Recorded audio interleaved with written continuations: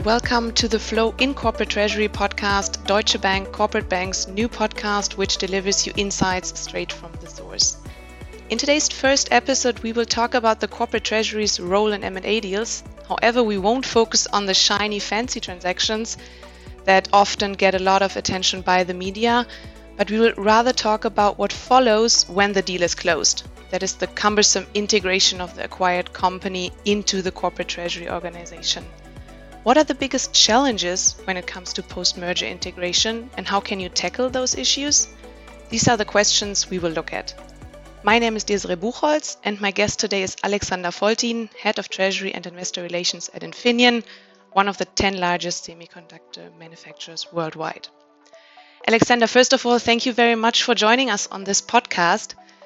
2 years ago, Infineon acquired Cypress, and it was the largest takeover the company ever made with an enterprise value of 9 billion euros.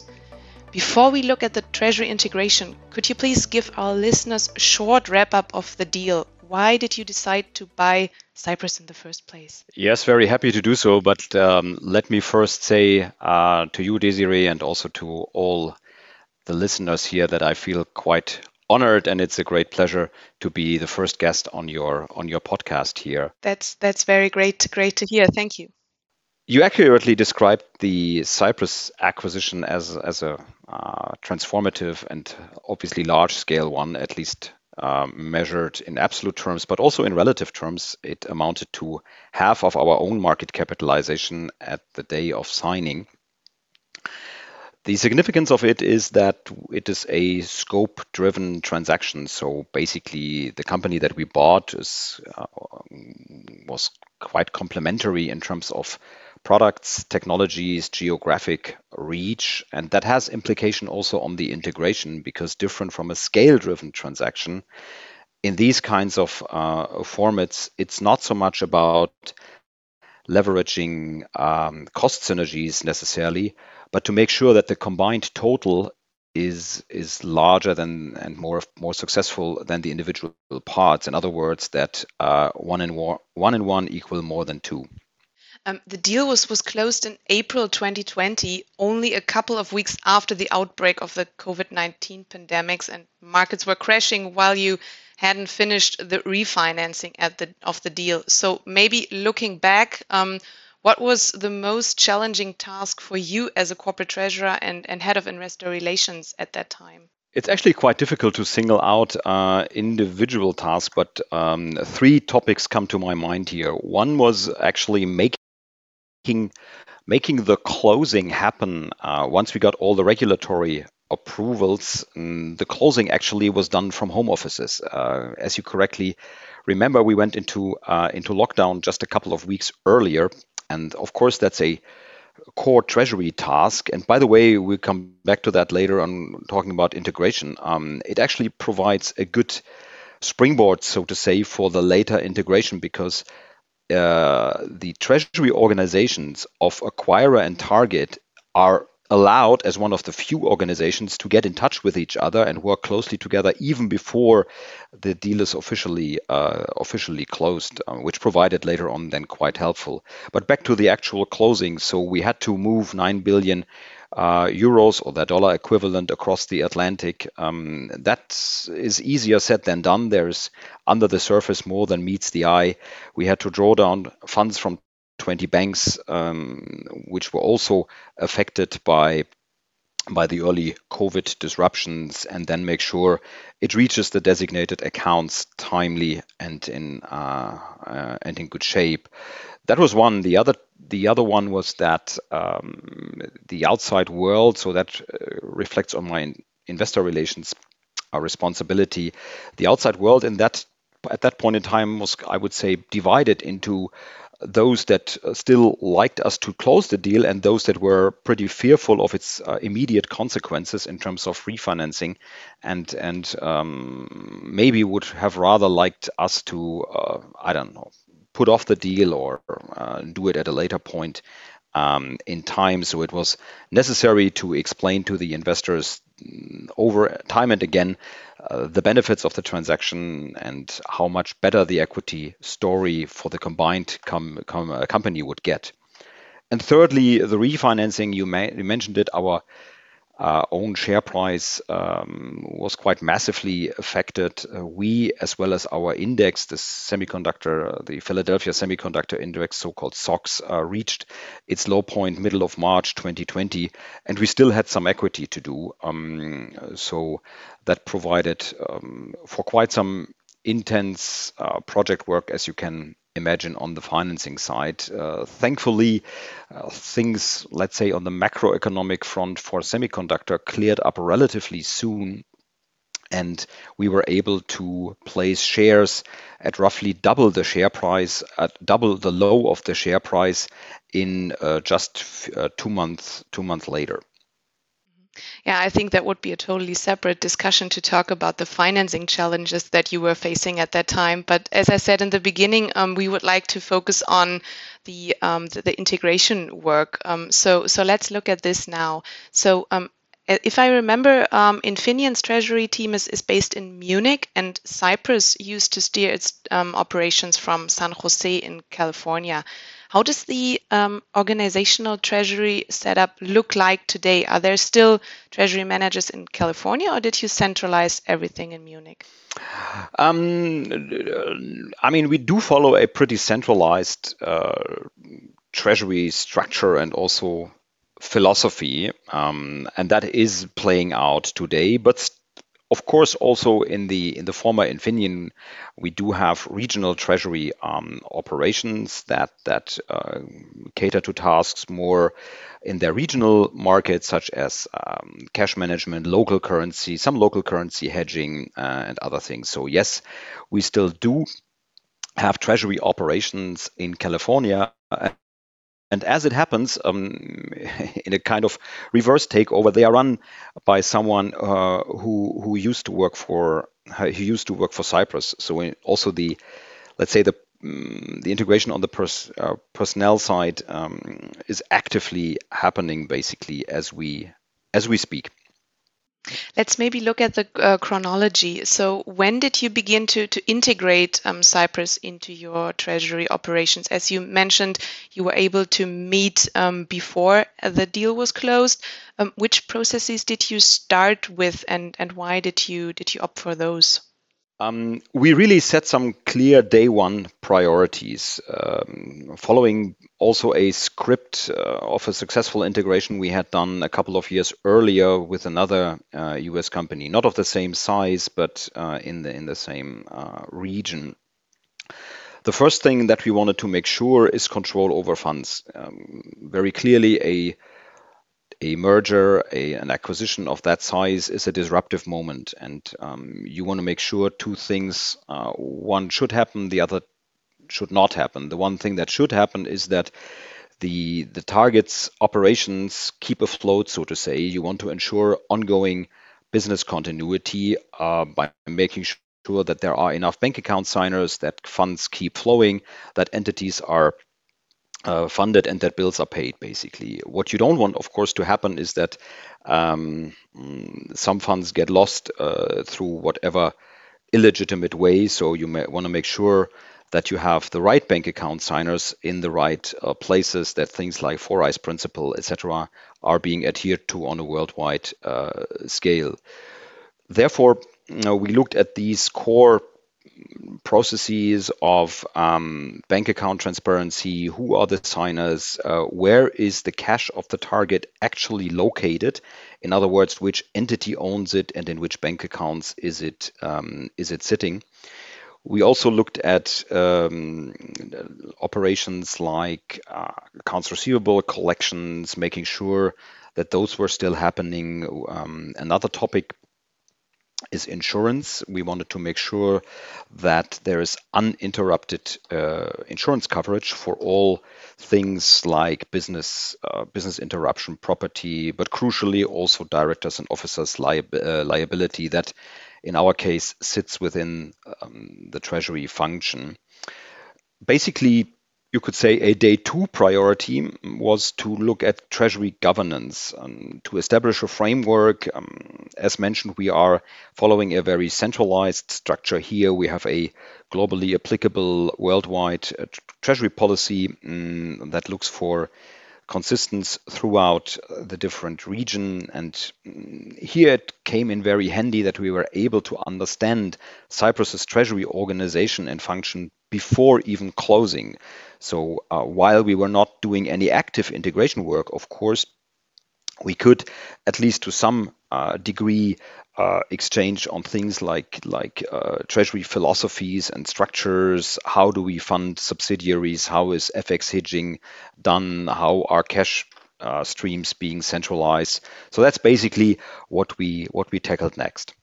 You mentioned the cash management, and this is usually a task that is quite challenging for companies in the context of treasury organization, because they have to deal with proprietary cash management systems that are impeding harmonized and efficient workflows and that make it hard to get an overall cash visibility. What was the situation that you found at Cypress with respect to cash management? Both companies actually in that respect were pretty similar. By that I mean that both had a quite centralized approach. Arguably, Cypress even more so than Infineon. For instance, Cypress had a de facto payment factory out of California, and so cash visibility. Let's say I have seen much worse situation. Clearly the visibility was very high, and not only the visibility, but there was also a reasonably sized banking network where quite a small number of institutions housed the bulk of the cash. Also, Cyprus continued to have its own external debt and obligations. So we let's say made sure we establish a kind of financial lifeline, so to speak, between the two parent companies, so that we could on the one hand ensure that cash goes down to secure the operation, to pay back due debt, but on the other hand also that we repatriate and control cash as quickly and as much as possible, which we have done. The flip side of that is that the banking infrastructure, or let's say the accounts up until today, have not yet been fully harmonized. So while we have great visibility and good centralization of cash, we have not, let's say, centralized totally the account management and gotten everything into a final set of core banks, not least because the IT infrastructure in the background is different between the two companies. I think earlier you said that, or at a different occasion, you said that Cypress was using or is using Oracle, while Infineon is using SAP. So to what extent has this affected your integration work?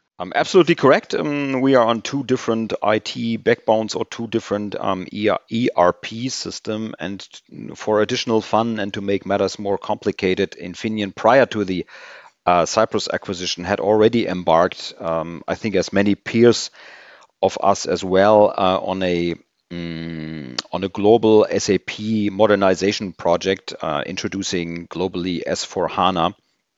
And that kind of like still determines the speed with which we are physically integrating on the IT side. We have decided to first of all come to a reasonably steady state and stability in our own legacy Infineon SAP world, so to speak, before touching the running and functioning Oracle system of former Cypress.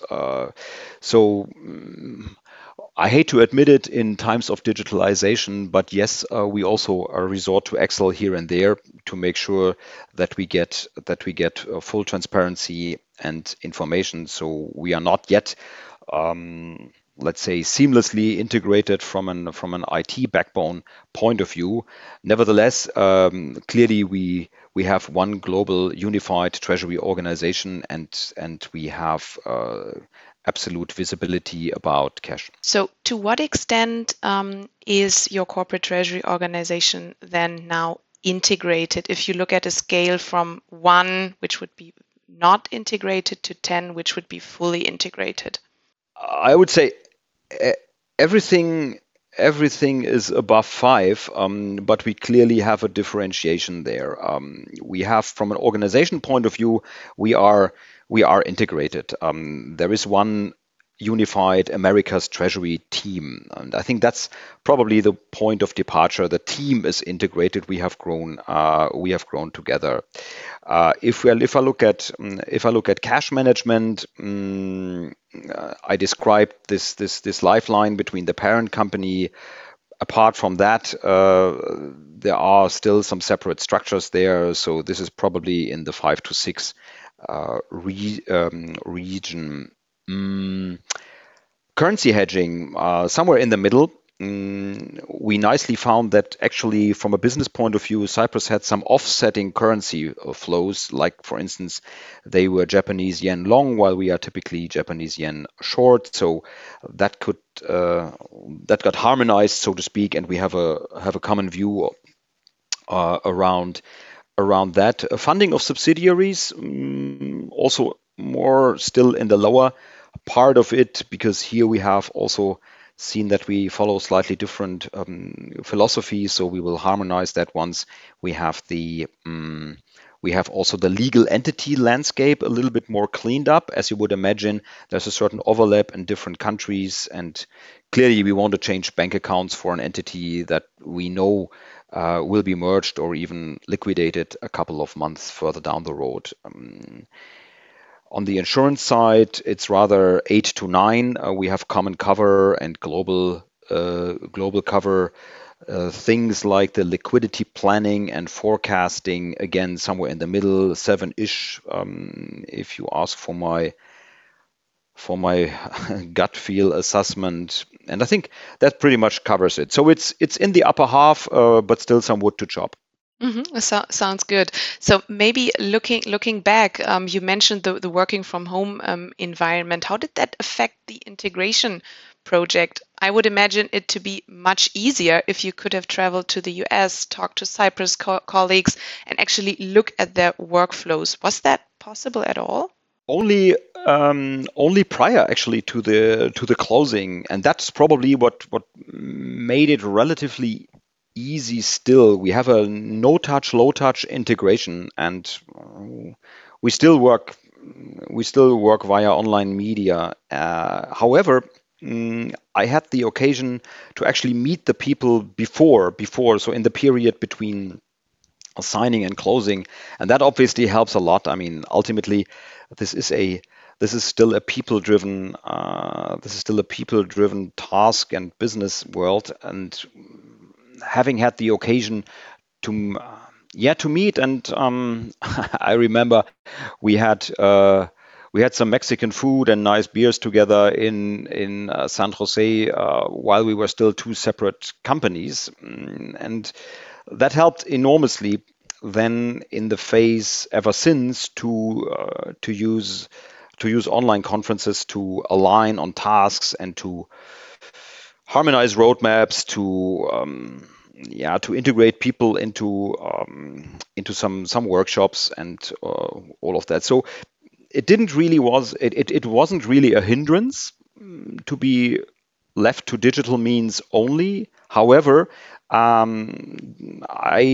would ascribe a great portion of that to the fact that we were able to establish personal contact first. And establish some kind of confidence between each other, I would imagine. Yeah. So maybe wrapping up, are there any recommendations that you would like to share with the audience, and in particular with treasurers who are in a similar situation of having to deal with corporate treasury integration? I mean, treasury, as we all know, is ultimately built on trust, and establishing this trust on a personal level, that's kind of like invaluable. So to the extent you can, let treasury leadership teams meet early on a personal basis. Secondly, prioritization matters a lot. You cannot do all on day one. You cannot do all within week or month one. So make sure you have the right set of priorities. in place. I mentioned the ones that we felt should be high on that list. Number 3 is don't underestimate the value of governance, of even philosophy in terms of treasury. I mean, yes, this is a set of rules, but this is something that people can cling to. It's kind of like guiding principles, transparency. That's something that is helping a lot. And maybe as a 4th recommendation, in between, to the extent you can, try always also to have some fun. Thank you. Many thanks for your insight and for being our first guest on the new Flow InCorporate Treasury podcast, Alexander. Sounds like you have had an exciting journey over the last 2 years, and I wish you all the best for the remaining challenges, especially for the IT project. Thanks a lot for having me, Desiree, and all the best likewise to you. Thank you. And for our listeners, if you're interested in more case studies around corporate treasury, listen to the next episode of our Flow InCorporate Treasury podcast and subscribe for our weekly Flow News Bites, which deliver you latest updates from Deutsche Bank Corporate Bank. Stay tuned. Bye-bye.